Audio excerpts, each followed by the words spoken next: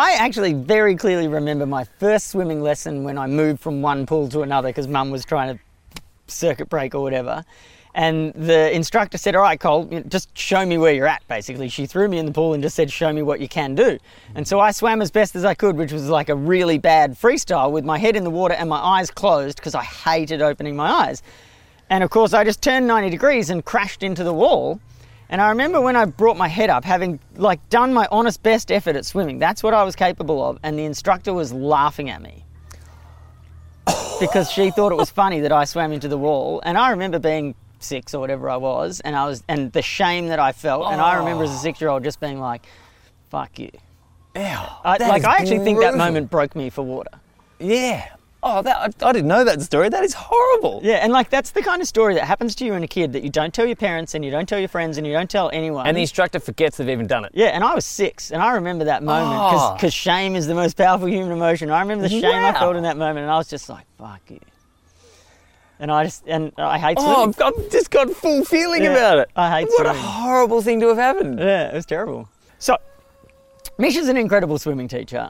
But as often occurs when it's a parent and a child, the dynamic's just very slightly different. And kids often have so much inbuilt resistance to swimming. They're like, I mean, I assume they're in some ways kind of genetically coded to avoid wanting to put their head in the water because their body sort of knows that if you do that, you drown.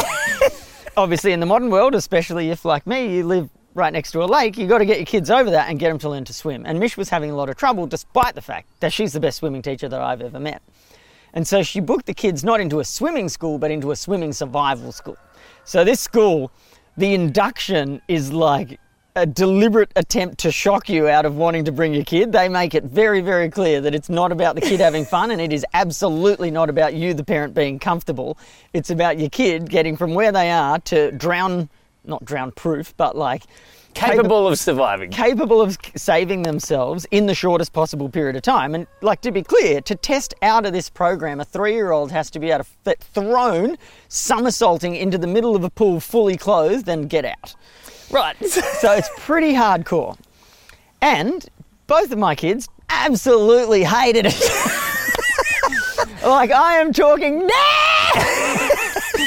on the rev limiter, no, tears and everything. And fortunately, I wasn't at the first lesson, and it was Mish that had to take the bullet. But the first lesson, Deaky went through every stage of like rejection and denial that's possible. He starts by screaming, he goes to sobbing, he goes to pleading, please don't put me in the water. And all the while, this instructor, Andrew, he's amazing. Like, the guy must have the emotional strength of an absolute fortress because his day job is just decades of experience. Yeah, but his day job is torturing children. And so this kid is just freaking out, like legit freaking out. And he's like, okay, and we're about to go in. And then the kid can be mid-squeal as he just, boom, just dunks him again. And it's quite confronting. It's probably good that you weren't there. Yeah, well, I went like a week into it, and by then they'd kind of adapted. Like, there's still occasionally tears or whatever when they progress to a new level of difficulty, but for the most part, they're resigned to their fate. Anyway, the point is, Andrew does this incredible service to my children by doing exactly what they don't want him to do. Like, he shows up in their world and with the best of intentions just takes the hit for putting them through an experience that they actively and vociferously don't want. And presumably without any shame. Yeah, no, he just goes for it. So there's no laughing at the kid, or like, what's his manner like with the kids? He's actually incredible. So he's like incredibly supportive and super encouraging and utterly firm.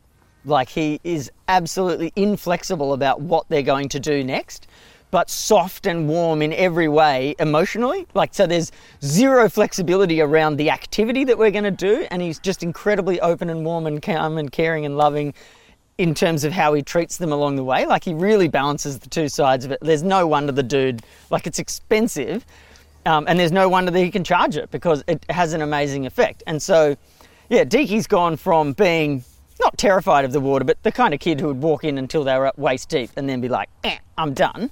And now you can throw him in a swimming pool and he will swim to the edge, get himself up onto the edge and crawl around to the side and climb out.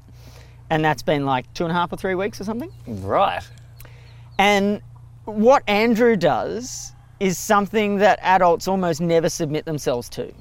So Deaky has gone through the most incredible period of growth because... Slash torture.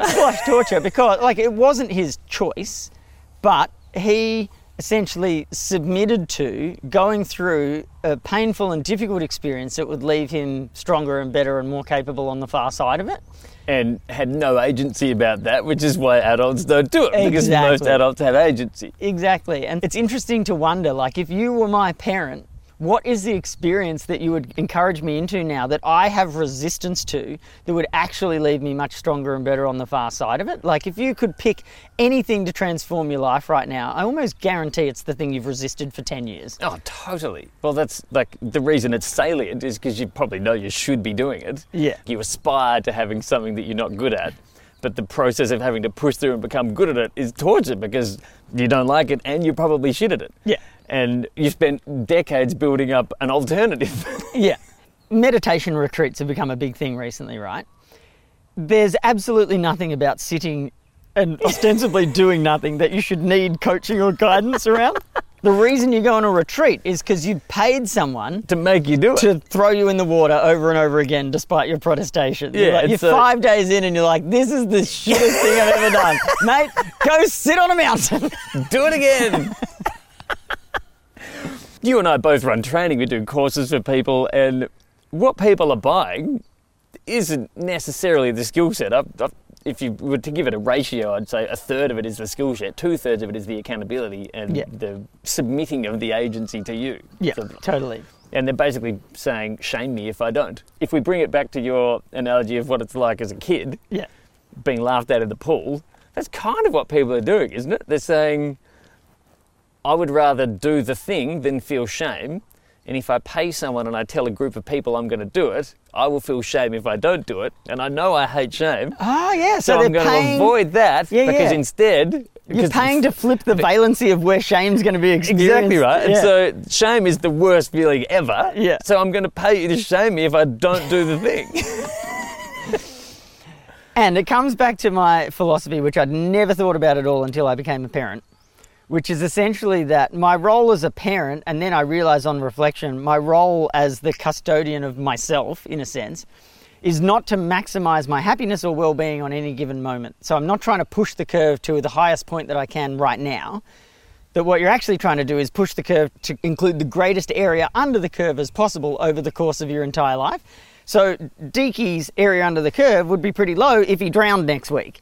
And so I'm willing to dip his happiness levels to really plumbing the depths in short bursts so that he can live a long and happy life surrounded by water and enjoy the water the way his mum does rather than the way his dad doesn't, right? And equally, there are times where I'm capable of pushing myself through something. So, for example, when I wanted to play World Championships in Ultimate Frisbee, I just ran a freaking long way nearly every day. Like, I ran 10 kilometres nearly every day, basically as fast as I could. Didn't really feel good at the time. Like, I wasn't maximising my happiness in the moment where I was on kilometre 8, 9 and 10. But it made my life substantially better in the long term and was an investment well worth making. And anyone who's signing up to a course or trying to learn something, that's the equation more or less. And you would hope that most training isn't painful. Yeah. Or like signing up to an art class or whatever it is. Like you're basically saying, help me do the thing I want to do. Give me an external motivator. And I reckon if you put it all on a spectrum of stuff I can do really easily without any encouragement or help, like I have no shame or any other negative emotion attached to it, all the way out to the stuff that would be most beneficial to me but which I have the most resistance, I reckon people buy courses for this stuff. It's right in the middle. Right in the middle. You're just like, I can, as in like things that we can get out. Like if you put Deaky in charge of what courses he'd want to do, it'd be teach him to throw a ball slightly further or build Lego towers slightly higher. It wouldn't be dunk me in a pool to the point where I hate my life and I'm going to go through 6 phases of bleeding and... Exactly, but if he wants to maximise the area under the curve of happiness in his life, then that's the experience he's got to go through now in order to enable that. And I reckon most adults are utterly resisting everything beyond about a third of the way across that spectrum. Fair.